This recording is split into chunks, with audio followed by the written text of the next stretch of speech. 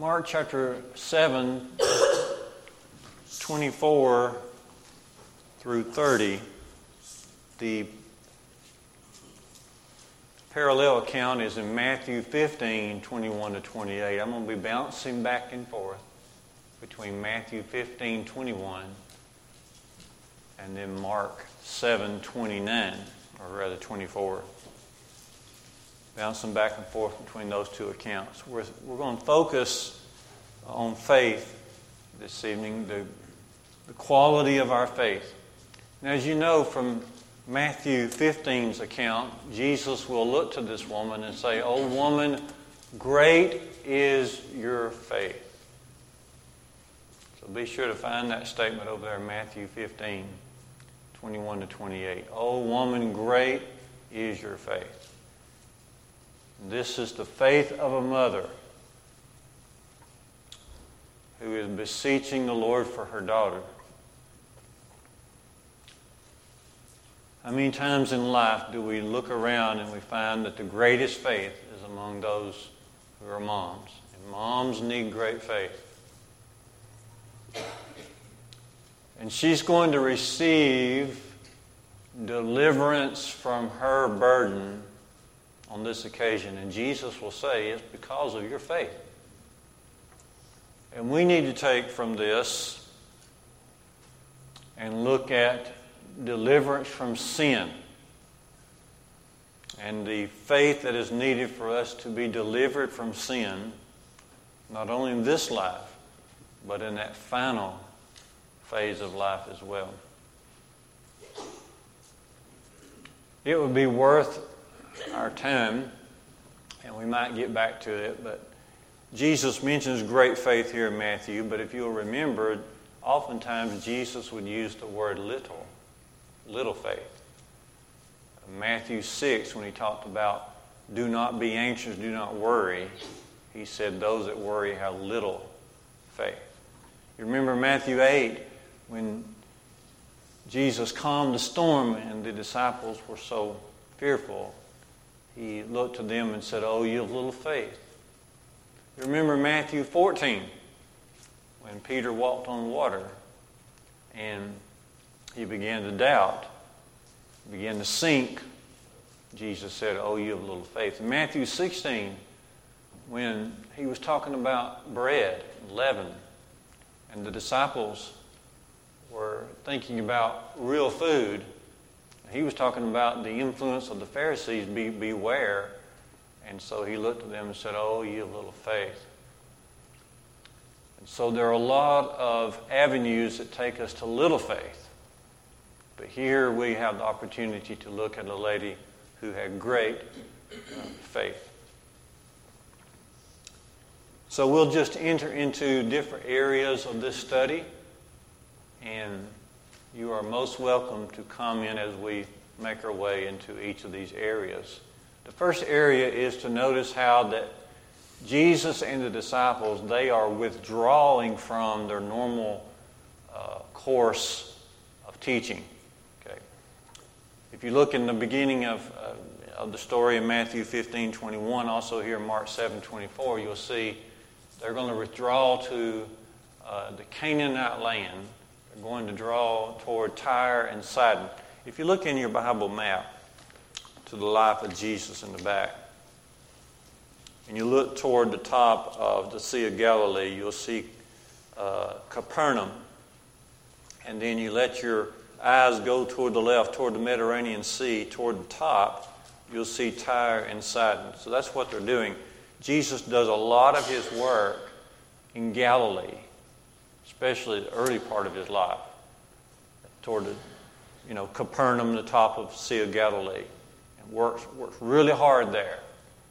But on this occasion, they're withdrawing, they're taking a retreat and going toward Tyre and Sidon.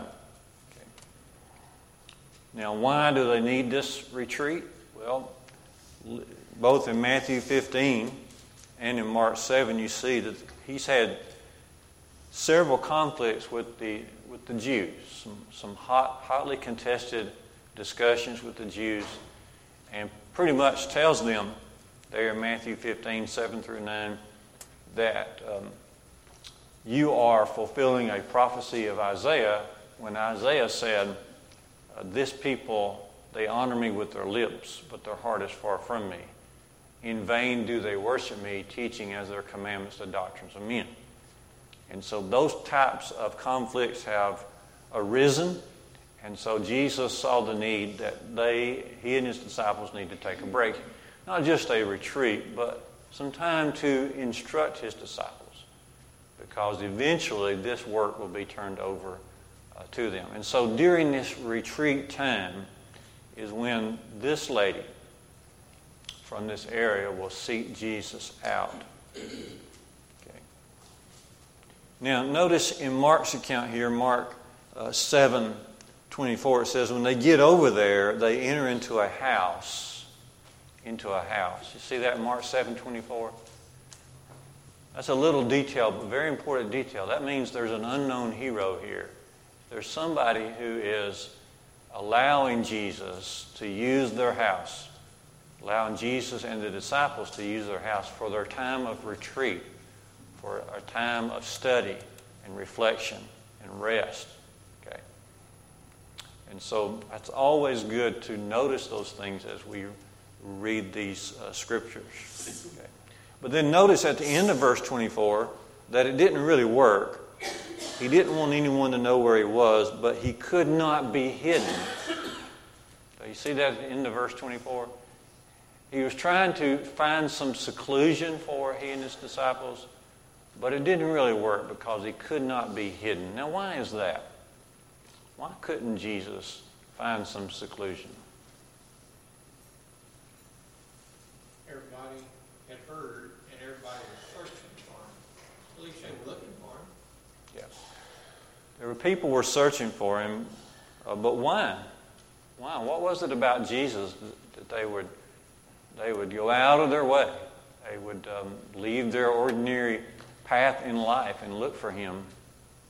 He was doing good. He was healing people. Just, folks want to see what's going on. Some of them needed to heal themselves. Yeah. He was doing so many good works, like Keith is saying, healing people. His teaching was so wonderful, and people knew it. And his power was so obviously from God. And so they sought him out. And even when he tried to get rest, it was difficult to do. Look back to Mark chapter 6 and notice verse 30 and 31. Another occasion when they're trying to withdraw and get some rest. Mark 6:30, the apostles returned to Jesus and told him all that they had done and taught, and he said to them, "Come away by yourselves to a desolate place and rest a while, for many were coming and going, and they had not had any leisure even to eat." And so that's the kind of attention that Jesus was drawing toward himself and the disciples. So first area of discussion here is notice the withdrawing. Matthew mentions it too in Matthew 15:21. That they withdrew from people. But still, oftentimes when they try to do this, this is where people just found them. And this lady sought them out and found them. Okay.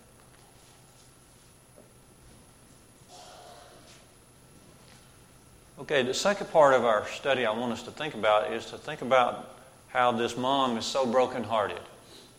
Okay. And we've already alluded to it, but she comes to Jesus because her daughter is what? What's going on with her daughter? Possessed by a demon. Okay. The American Standard Version says, grievously vexed. Okay. Severely possessed by a demon. And this is far from our experiences in our day, but evidently the demon possessions brought on a great deal of torment to whoever was having to endure it. And so there she is, her daughter, is grievously vexed. Now, evidently the demons were temporarily allowed to indwell people in those times in order for everyone to know and see that Jesus has the power over Satan. Okay. But we are observing not only the power of Jesus here, but we're observing that this mom was very much heartbroken. It doesn't get much darker when you see your children suffer. And that's one thing that you look at your children and you say, you know, you'll know one day. You'll know one day. We don't want to see our children suffer. We don't want them not to grow up and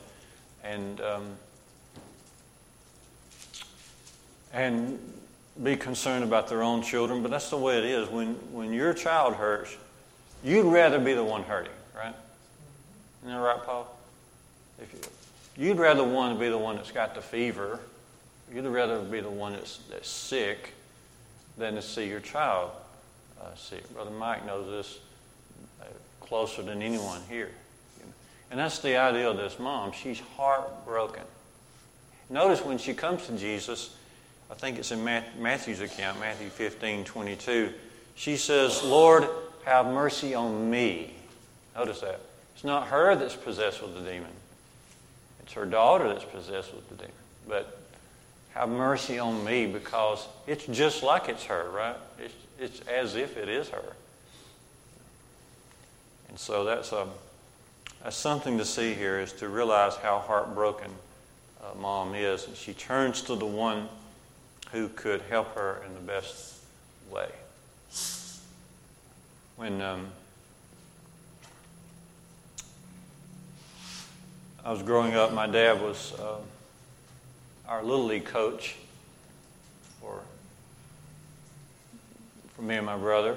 And then when I decided I might try coaching, he said, remember, whatever you do with that kid, you're doing with its mom. Whatever you do to that kid, it's as if you're doing it to the mom or the dad. Just bear that in mind. It's very right. So we can see how heartbroken this mom is. So first, to see how they were going into seclusion here, and then secondly, how this mom comes and searches them out and finds them.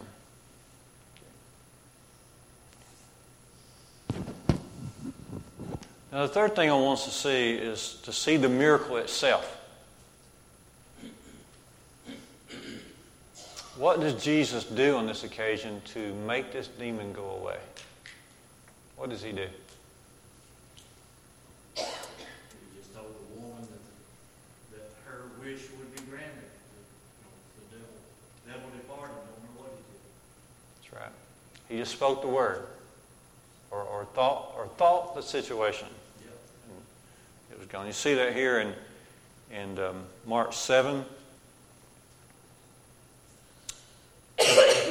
He said to her, for this statement, you may go your way. The demon has left your daughter. Now, the daughter's not there with him. But at that point, it's gone. Okay. I think Matthew uses, in Matthew 15:28, it just simply says she was healed instantly. So this is one of Jesus' long-distance miracles.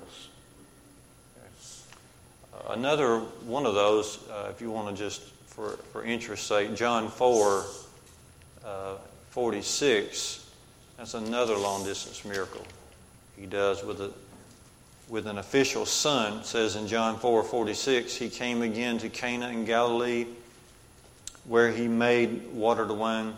And at Capernaum there was an official whose son was sick.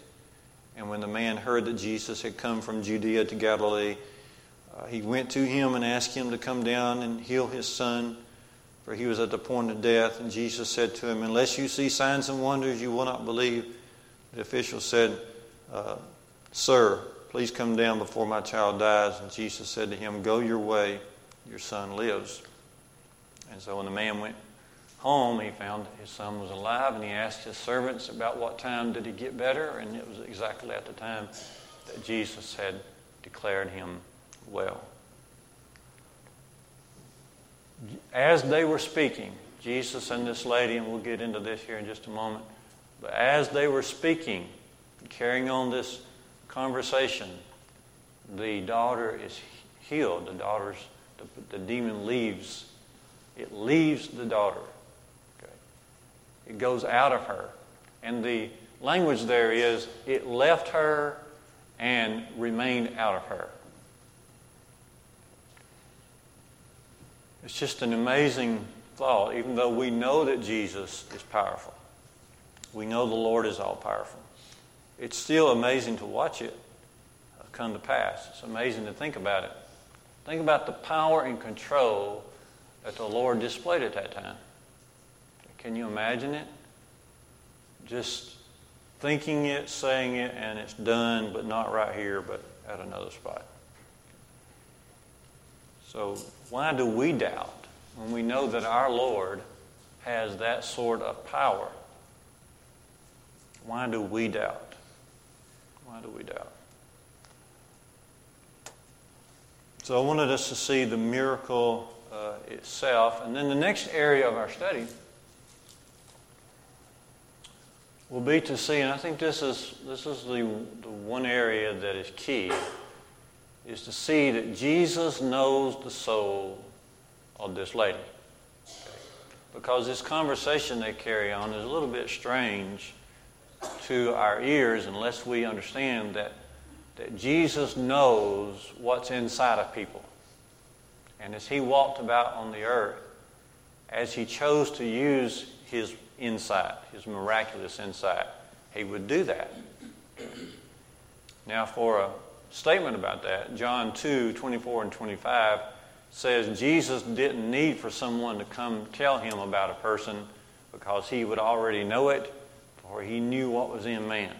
He knew how to read thoughts. He knew how to read hearts. He knew the soul of this lady. Okay. He knew how far to push her. Okay. He knew how to challenge her, to show her faith. Okay. So when you get down here, you'll see that Jesus is putting into place what you might call little barriers, okay, to build her faith. For example, let's just look at it. I'm still here in Mark's account, Mark chapter 7, 24 to 29. When she comes, he said to her, verse 27, "Let the children be fed first, for it is not right to take the children's bread and throw it to the dogs."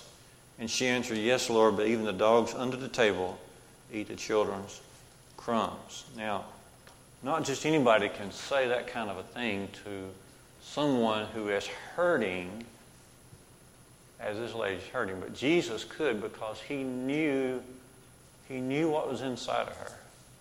He knew as he pushed her a little bit, then she would exhibit a great deal of faith. I think he's doing this, personally, I think he's doing this not to see if she would show great faith, but so that his disciples would see what great faith looks like. Because Jesus was having to constantly urge his disciples to trust him, and yet they kept going back to their old ways.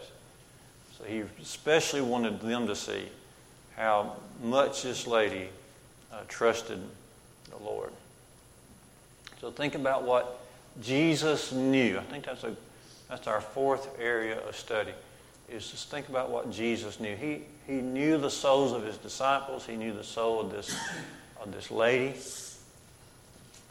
He knew what to say to her, because his end goal for them and for all of us is maturity in the faith. To be mature in the faith. And that's something that we just got to get a hold of. And oftentimes, unless we are challenged in life, then our faith will not grow to maturity. Look over to Colossians chapter 1, one of my favorite little verses. So just double check, make sure you have it marked. This is Paul's words, but it's very important. Colossians 1,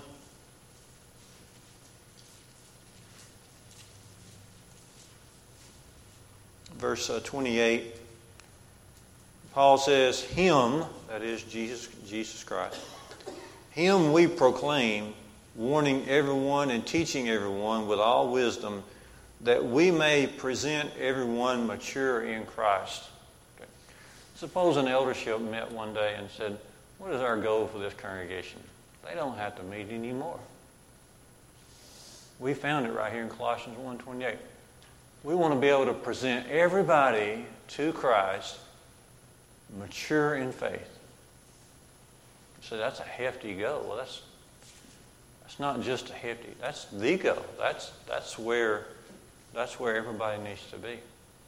And that's what Jesus is aiming at here, as He knows the hearts and souls of people.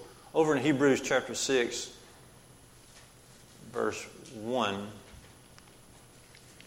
the apostle comments on this as well. He says, Hebrews 6 verse 1, therefore let us leave the elementary doctrine of Christ and go on to maturity, not laying again a foundation of repentance and so forth. The best thing that helps a congregation is not having to go back and lay the foundation that's already been laid on the fundamentals of the gospel, but rather that more and more we'll be able to have that as our second nature and be able to grow further in the faith. And that's what Jesus' aim is here with this lady. Okay. Now, quickly, in the fifth area of study, I'm just thinking about this. What are some things that she doesn't need to grow in her faith? What are some things that she doesn't? In other words, we don't know much about this girl. We know that she's a mom. We know her daughter is grievously vexed, but we don't know her name. We don't know what she looks like. We don't know her hometown, really. We don't know much about her background. We don't know much about her husband or her family, or even, her experiences. We don't know her status in life, if poor or rich. Is she known by other people? But all that is secondary, isn't it? Because we do know that she has great faith. That's the most important thing. I believe this is why these accounts come at us the way they are. No name, no real background, but here's what's most important. Jesus complimented her and said, you have great faith. You have great faith. Isn't it something for someone to be able to get the attention of Jesus? Here, Jesus is the creator of the world. He laid out the universe. And yet this lady is of such faith that she gets the attention of Jesus. He didn't give out a lot of compliments, but here's one that he does give out. She was a Greek Gentile of Cyrenia.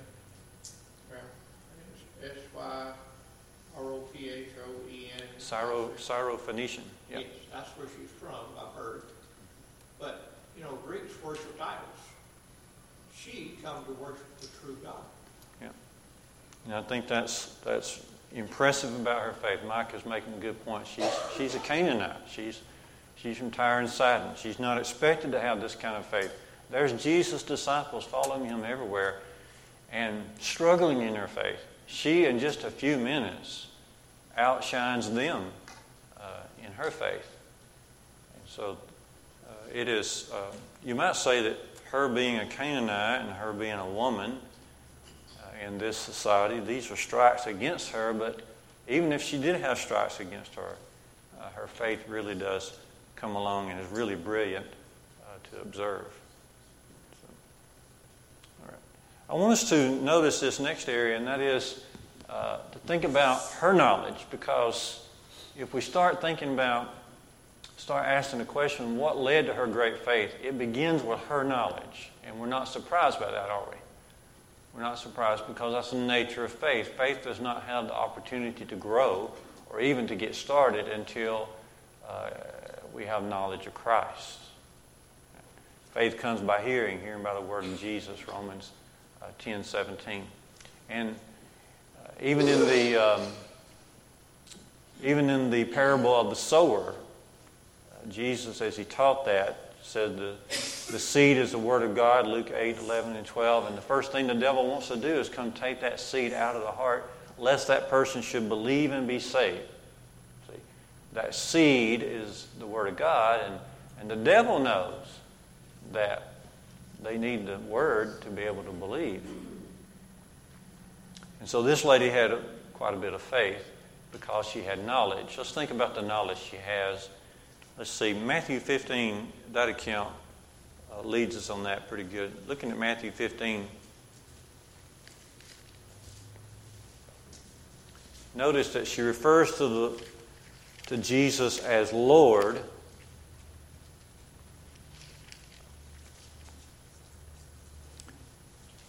When she says in verse 22, "Have mercy on me, O Lord." O Lord. Okay. Now that's an authoritative use of that word Lord. Okay. Lord. She's not just looking to Jesus as a city leader or even as the head of a house, but rather as the Lord. The Lord. Matthew 3, verse 3, when John the Baptist he would come and prepare the way of the Lord. Jesus is the Lord.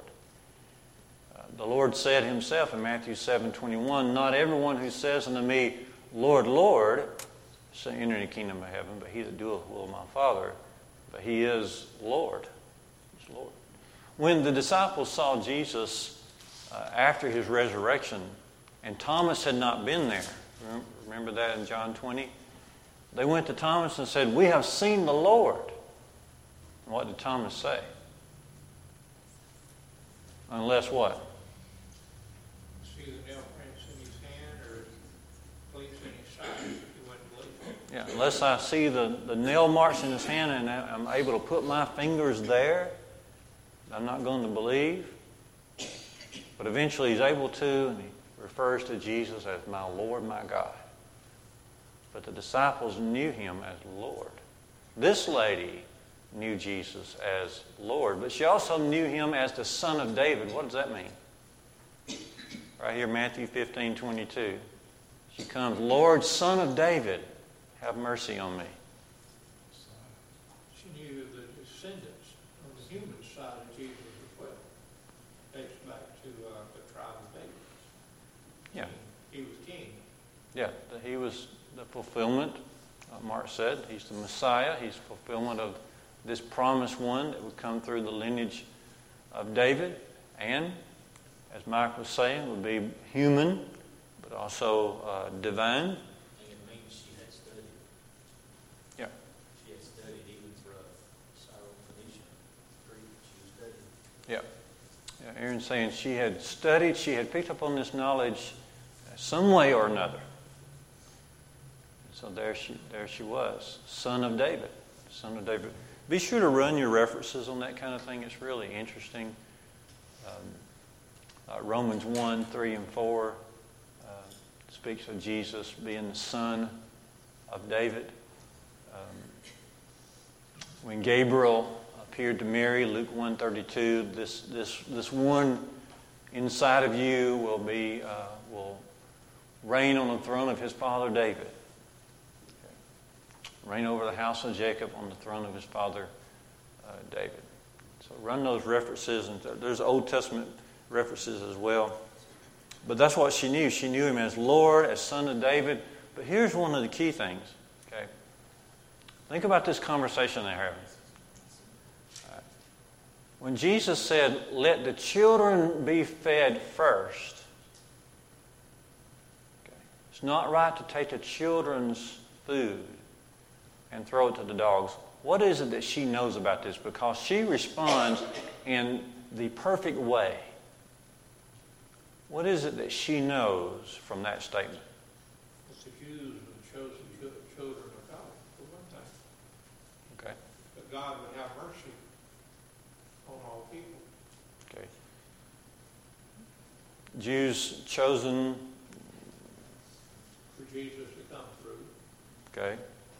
But that God would also had promised that he'd have mercy and bring all of his people to him. Romans 1:16. What did Paul say there? I'm ashamed of the gospel of Christ, the power of God unto salvation to everyone that believeth, to the Jew first and also to the Greek. Okay, to the Jew first. Notice that. Romans 1:16. The gospel is the power of God unto salvation to the Jew first and also the Greek. It seems that she understands the Jew's priority in the plan of God. But when Jesus says first, then of course that's hope, because she knows ultimately and eventually that means hope for the Gentiles too. John 4, didn't Jesus sort of allude to this in John 4 as he's talking to the lady at the well? John 4, beginning in verse 20.